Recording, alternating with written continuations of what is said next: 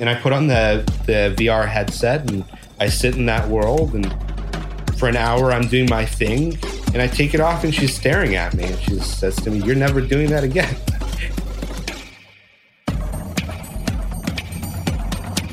I'm Scott McGrew. Welcome to Sand Hill Road.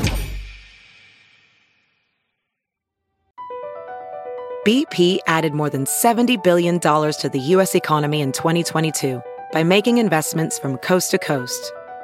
Investments like building charging hubs for fleets of electric buses in California and starting up new infrastructure in the Gulf of Mexico. It's and, not or. See what doing both means for energy nationwide at bp.com/investing in America.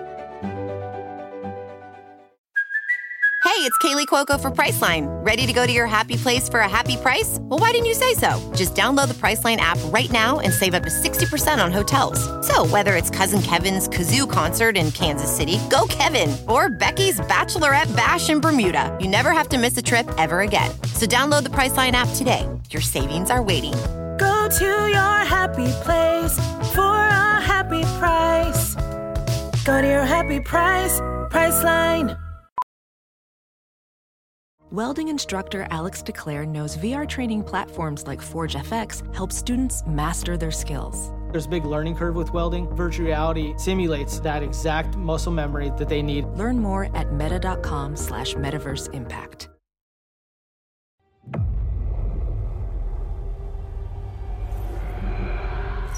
What you're hearing is something called Project Raven from GenVid. We're going to talk about video games this week, something that may be a little hard to do in the audio format of a podcast, but what you're hearing and I'm seeing is called a massively interactive live event. Video games that are played, but more importantly, watched with the audience participating in the outcome. A massive interactive live event. It's a new form of media that mixes live stream games and traditional linear VOD. And the most exciting part of it is that the audience themselves decide everything that's going to happen. GenVid founder Jacob Navoke, who just landed $113 million in Series C funding. I remember the Choose Your Own Adventure books when I was a young teenager. A little like that, but on an audience-sized level. Are they voting?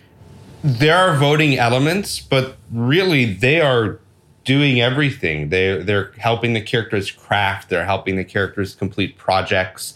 They're solving puzzles. They're making daily decisions that will affect the story.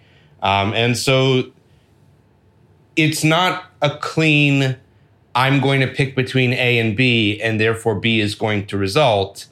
You're actually deciding all of the nuances of how that story is going to be encapsulated. Further to the point, you can't go back and retry. What happens in the story is actually what happens in the story. There is only one timeline. So the audience is helping the character and is maybe making some change to the environment around the character that then it changes the outcome, but they're not voting or, okay, the character is going to take a left, not a right. Correct. That's not the level of decision making we're enabling. We're trying to get you to assist the character in the same way that if you were watching, for example, a live stream of Big Brother, you could help tell them, hey, maybe you should go socialize, or maybe you should go get something to eat based off of the statistics that character has. And so we want you to make intelligent and informed decisions because we give you the information on how the AI is feeling and doing. But importantly, the AI themselves don't always have to listen to you.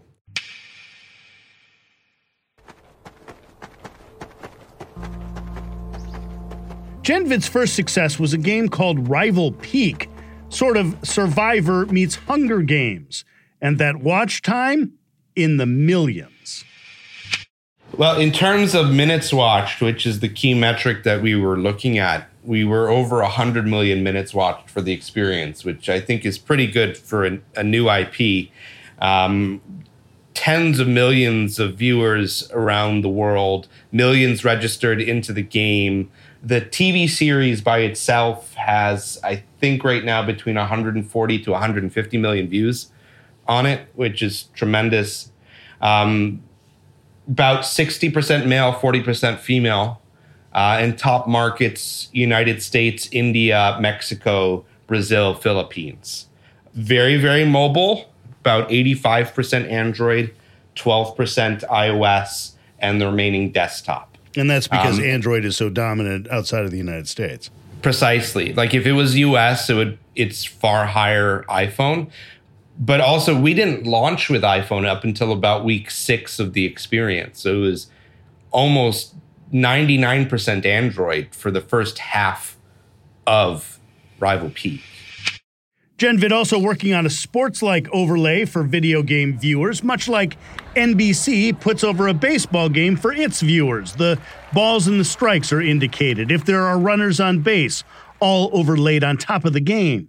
So if you think of, baseball for a second, the camera is on the pitcher is throwing the ball. The camera by itself does not know who the pitcher is, that there is a ball in frame, and that ball is moving at 86 miles per hour.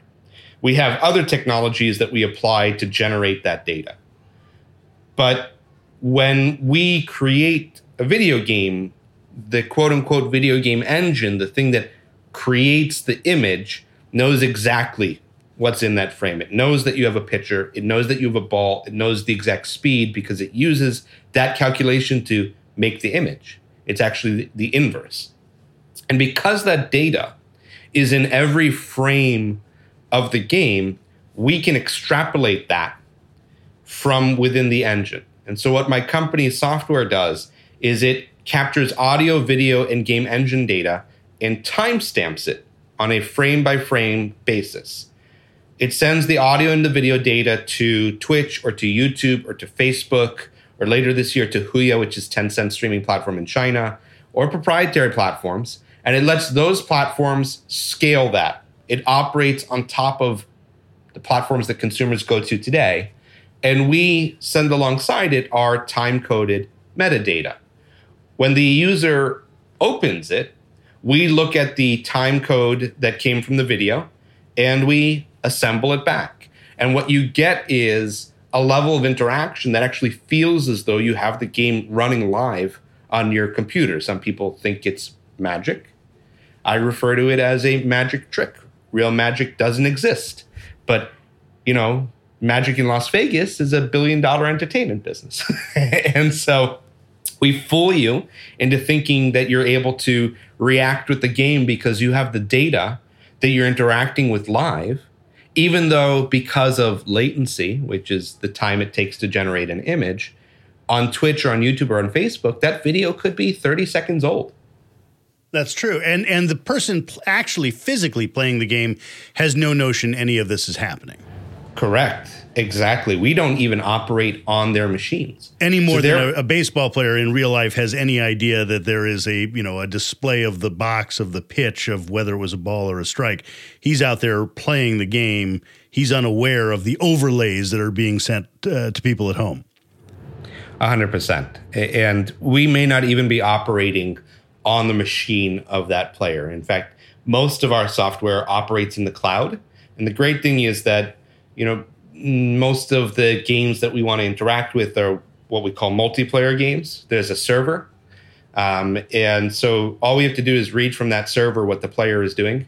And we can go and recreate the game from different camera angles or at a much higher rendering capability somewhere else. Now, because you're not the game maker, you're not the Electronic Arts or the whatnot, you have to then convince the game maker not to let you into the software, but for the game maker to create the hooks that your software can get the data from. What's your elevator pitch to game makers? Well, the game makers are my customers. And this is very important to me as an entrepreneur. I don't want to compete with them for their customers. A lot of businesses came into this space saying, we want to be platforms, consumer-facing platforms. And they built businesses where they were leveraging the publisher's data or APIs to build moats around themselves. Well, what they find out very quickly, and I came from publishing, this is what I did, is that publishers own their intellectual property and can shut you down. And so the real business opportunity is and always will continue to be creating customers out of the game developers themselves. So I don't go to them and say, build hooks into your game. I go to them and I say, I have software that will help you achieve your goals, just like Unity, just like Unreal Engine do. And I work with both of those engines as well. I couple with them and I plug into what they have. And so developers can very easily use me to create the products that they want to generate and stream to their fans. And those two are such an important part of almost every video game made these days that you have that in almost automatically. So who's making money and where? I assume it's largely an advertising play. Well, today it is, but where it should go is microtransaction. In other words, it should look a lot like the mobile ecosystem, but for interactive streaming. And I have very strong conviction on the type of experience this is going to become. And I think that for media companies, for game developers, for sports broadcasters as well, the ability to bring video game-like microtransactions to live streams is going to generate tens of billions of dollars in revenue. And give me an example of a microtransaction. A microtransaction is, for example, in Fortnite when you buy a skin or buy a new cosmetic item. And so what I think is going to happen is you're going to play and experience whatever a future rival peak looks like, and you're going to want to name a house in the stream after yourself, or you're going to want to help change the desert and turn it into a bed of flowers, or you're going to want to directly help a character and you're going to just throw money into points that affect the stream. And if you want proof of this, that is the multi-billion-dollar business that Huya, which is again Tencent's streaming platform in China, is made up of. All of the Asian streaming platforms have built significant moats, not off of advertising, which is a much smaller opportunity that the Western streaming platforms have been after, but over microtransactions. So you can watch a streamer and send them a virtual rose, or donate money for them to say your name, or to participate in playing with them. Right. And I want to bring that opportunity to the developers. No harm if I have a little bank of tokens spending the equivalent of 10 cents US to send a rose to a player times all those people watching. And all of a sudden you have a revenue stream. Precisely. And this is really important from two perspectives. People say, yeah, but why would you want to have your name said or do any of these? Go watch Twitch. That's what donations on Twitch are. Right? People are donating $1 or $5 to the streamer. And they get a shout out from that streamer. Exactly. Hey, it's Joe in Minneapolis, and Joe's thrilled. Yeah. And so imagine if that wasn't just a streamer saying your name, and I'm going to use an IP example that we're not working with. So but imagine for instance, in Mario, if the Goomba, that mushroom that he stomps on, had your name on it because your friend trolled you by putting it there, and everybody watching the stream could see it. I worked for a very, very large publisher called Square Enix Holdings. I worked directly for their CEO for many, many years, and I led worldwide business development and strategy. And we had a game, we did Final Fantasy and Dragon Quest and Tomb Raider and all those titles. We had a game called Sengoku Ikusa in Japan, which was about the Warring States period. And it was a very, very simple HTML game, not even HTML5, like old school HTML game. And you would build castles, and then armies would come and try to destroy your castle. And it was this big social game. And people would spend tens of thousands of dollars a month on their castle to make it look pretty so they could show off how pretty their castle was. That's how important, it is to be able to do these things. Why do people spend money in Fortnite? Those cosmetics don't make an actual difference in gameplay. They do it because they love showing off. Why did they do things on Twitch? Why did they create TikToks? It's that. And so if you have the ability to monetize that against well-known media IP in a place where people may not be immersed in that content, and this is part 2 of what I want to talk about, you've got a huge opportunity. And so let's talk about immersion and time and the willingness to pay spectrum. So when you play a video game, that demands your attention. If you think about the average American watching 4.5, 5 hours of television a day, that attention-grabbing, attention-demanding content is really only an hour. That's the Game of Thrones that you're watching. And the rest of it is background noise, cooking shows, reality television. You're cleaning the house while watching it. It's there, almost like white noise. But you want to interact, like you want to be able to affect and impact. And so in video games, you have to have attention paid. You can't move forward in Call of Duty without pushing the controller. You can't crush candy in Candy Crush without tapping the phone. And so is there an opportunity, is the first question that we ask, to create content that you can interact with that doesn't demand immersiveness, skill, or attention? In Rival Peak, you can just sit back and watch. You can help a character. You can read a dialogue. You can participate and influence in what it is that you are seeing, but you don't need to be skilled at it. And if you just let it run in the background, you can enjoy that too. It's got great music. It's got great visuals. And what we want to do is start to pair that with a business model that lets you pay or participate in a way that you're comfortable with. So instead of needing to, spend $60 on a video game, you can contribute because at that moment you feel like it. And up until now, it's been a very black and white issue. I'm going to watch it for free on Twitch, or I'm going to buy it at the store, or I'm going to buy some microtransactions. And your willingness to pay spectrum was all or nothing. And here what I'm trying to say is there's an entire ecosystem of people, particularly like myself, who are very busy, who has a almost 4-year-old who walked into this call just before we were beginning to record and don't have the time to dedicate skill or attention or immersiveness into traditional video game content, but love watching Twitch and would love to be able to participate in that and have the, spending money that, similar to a cup of coffee, if I could go and affect it, I would. And that's what the donation ecosystem is about. So I want to bring that back into content. Up until now, it's been primarily about creators.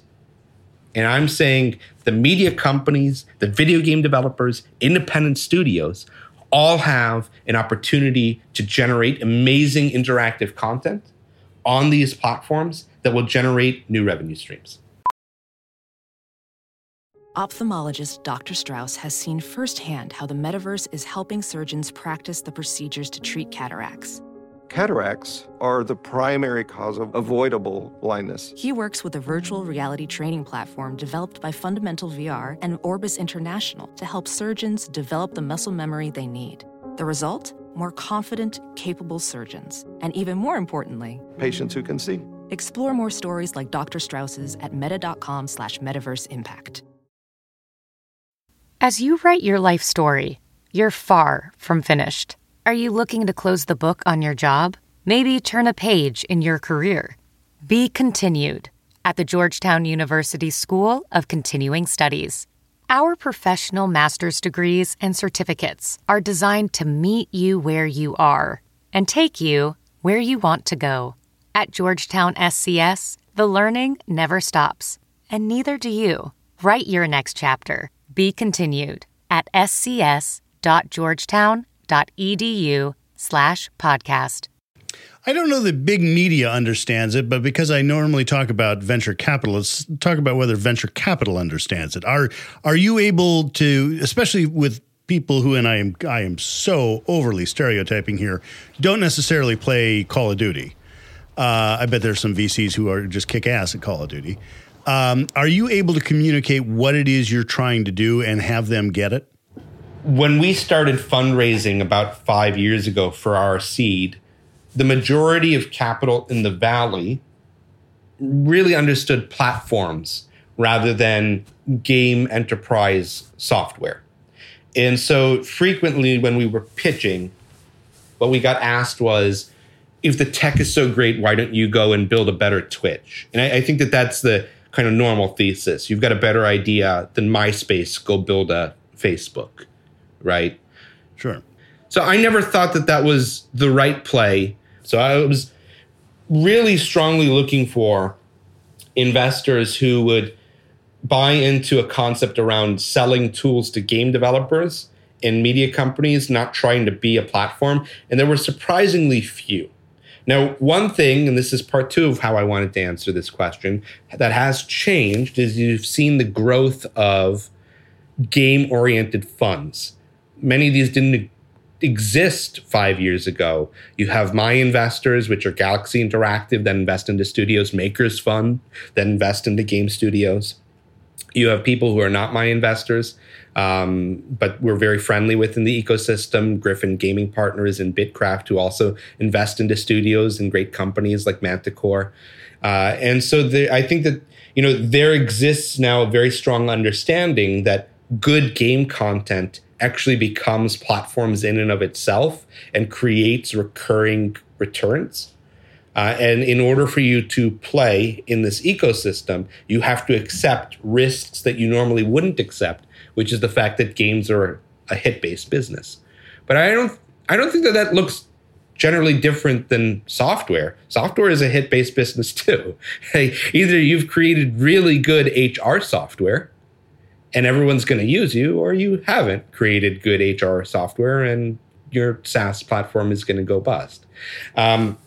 And so that ecosystem has grown into, I think, $1 billion or even more than $1 billion in terms of funds under management between Market Capital and Griffin and Makers and others in the space, just dedicated toward the gaming ecosystem. And Andreessen Horowitz has come in very hard into this ecosystem in the last few years too, and invested into a lot of great studios and companies. So I think that that's drastically changed in the last 5 years.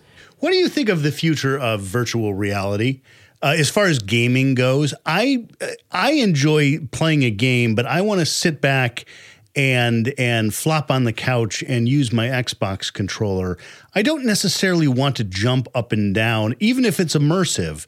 That's not the experience that I'm looking for. I'm of a very similar mindset to you. So I was the tip of the spear for tech at Square Enix Holdings. And so, when Oculus came out, they shipped us 6 of the original headset. And I took one home one day and, I came home after work and my girlfriend at the time, who's now my wife, sitting on the sofa. And, the end of the workday is the time in which we watch TV shows together. And I put on the VR headset and I sit in that world, and for an hour I'm doing my thing, and I take it off and she's staring at me and she says to me, "You're never doing that again." It was very immersive for me. It was fundamentally antisocial for her. People have enough trouble with spouses in Call of Duty. Yeah, exactly. Yeah, imagine if they couldn't even wave their hand in front of you. They literally can't hear you. They can't see you. Not listening. Yeah, yeah. You might as well be in a different house for that. I believe that VR has its use cases. I think that there are situations where immersion is great, but I don't see that level of immersion as a mass entertainment experience. I think that those are for very specific, I'm going to spend the next 8 hours in this game and I'm going to feel part of this world. And it doesn't matter to me, that there are people around me or I have other things to do. Like a lot of my gaming experience, especially growing up, was friends on a sofa playing Smash Brothers together or GoldenEye together. And I don't think that you get that from it. And so what's important here is VR doesn't replace that. It offers additional opportunities for immersion, where that's the trajectory that you want to go into. It was one of the best uses of it was with Resident Evil 7, where, you want to play a horror game, right? And you just want to be part of that world. Now, the interesting thing for me was I always enjoyed horror sitting on the sofa. Like Resident Evil was a game that you jump scared with your friends. But there's certainly a set of people where you being scared out of your wits by yourself with a helmet on is the thing that they want. You've worked with so many video games. You've worked for so long in the video game industry. What is maybe your favorite game or the game that you are most astounded by? And I'll give you my example first to show you what I'm looking for. And that is, I think the greatest game of all time is Portal. Here's a game in what made you think. It was immersive. It used a game, a device, a way of thinking that nobody had ever done before in a game in which you have to find your way out of this terrible place. What's yours in that sort of that idea of maybe it wasn't the most fun to play, but it's the one that made you say, wow, this is an art form all by itself? There are two really important game products in the annals of game history, in my opinion, that redefine genres and what are possible. And I say this as a professional. The first one was Mario 64, where we took a leap from 2D to 3D, and Nintendo said, this is what movement in a 3D plane should look like. And it was and set smooth, the standard. Yeah, exactly, and exhilarating and interesting. And the second one, and I say this very biased because it's the reason I went to work for the company, is Final Fantasy VII, which set the stage for what if a video game was like the world's best movie, right? And it was the first one to really mix CG animation and video and storytelling into 100+ hour world with incredible characters and music and moments. And, these things stick out in your mind for decades to come. When I went to work for Square Enix, I was going to go work in banking. And I had offers out to go work at some of the banks here in New York City.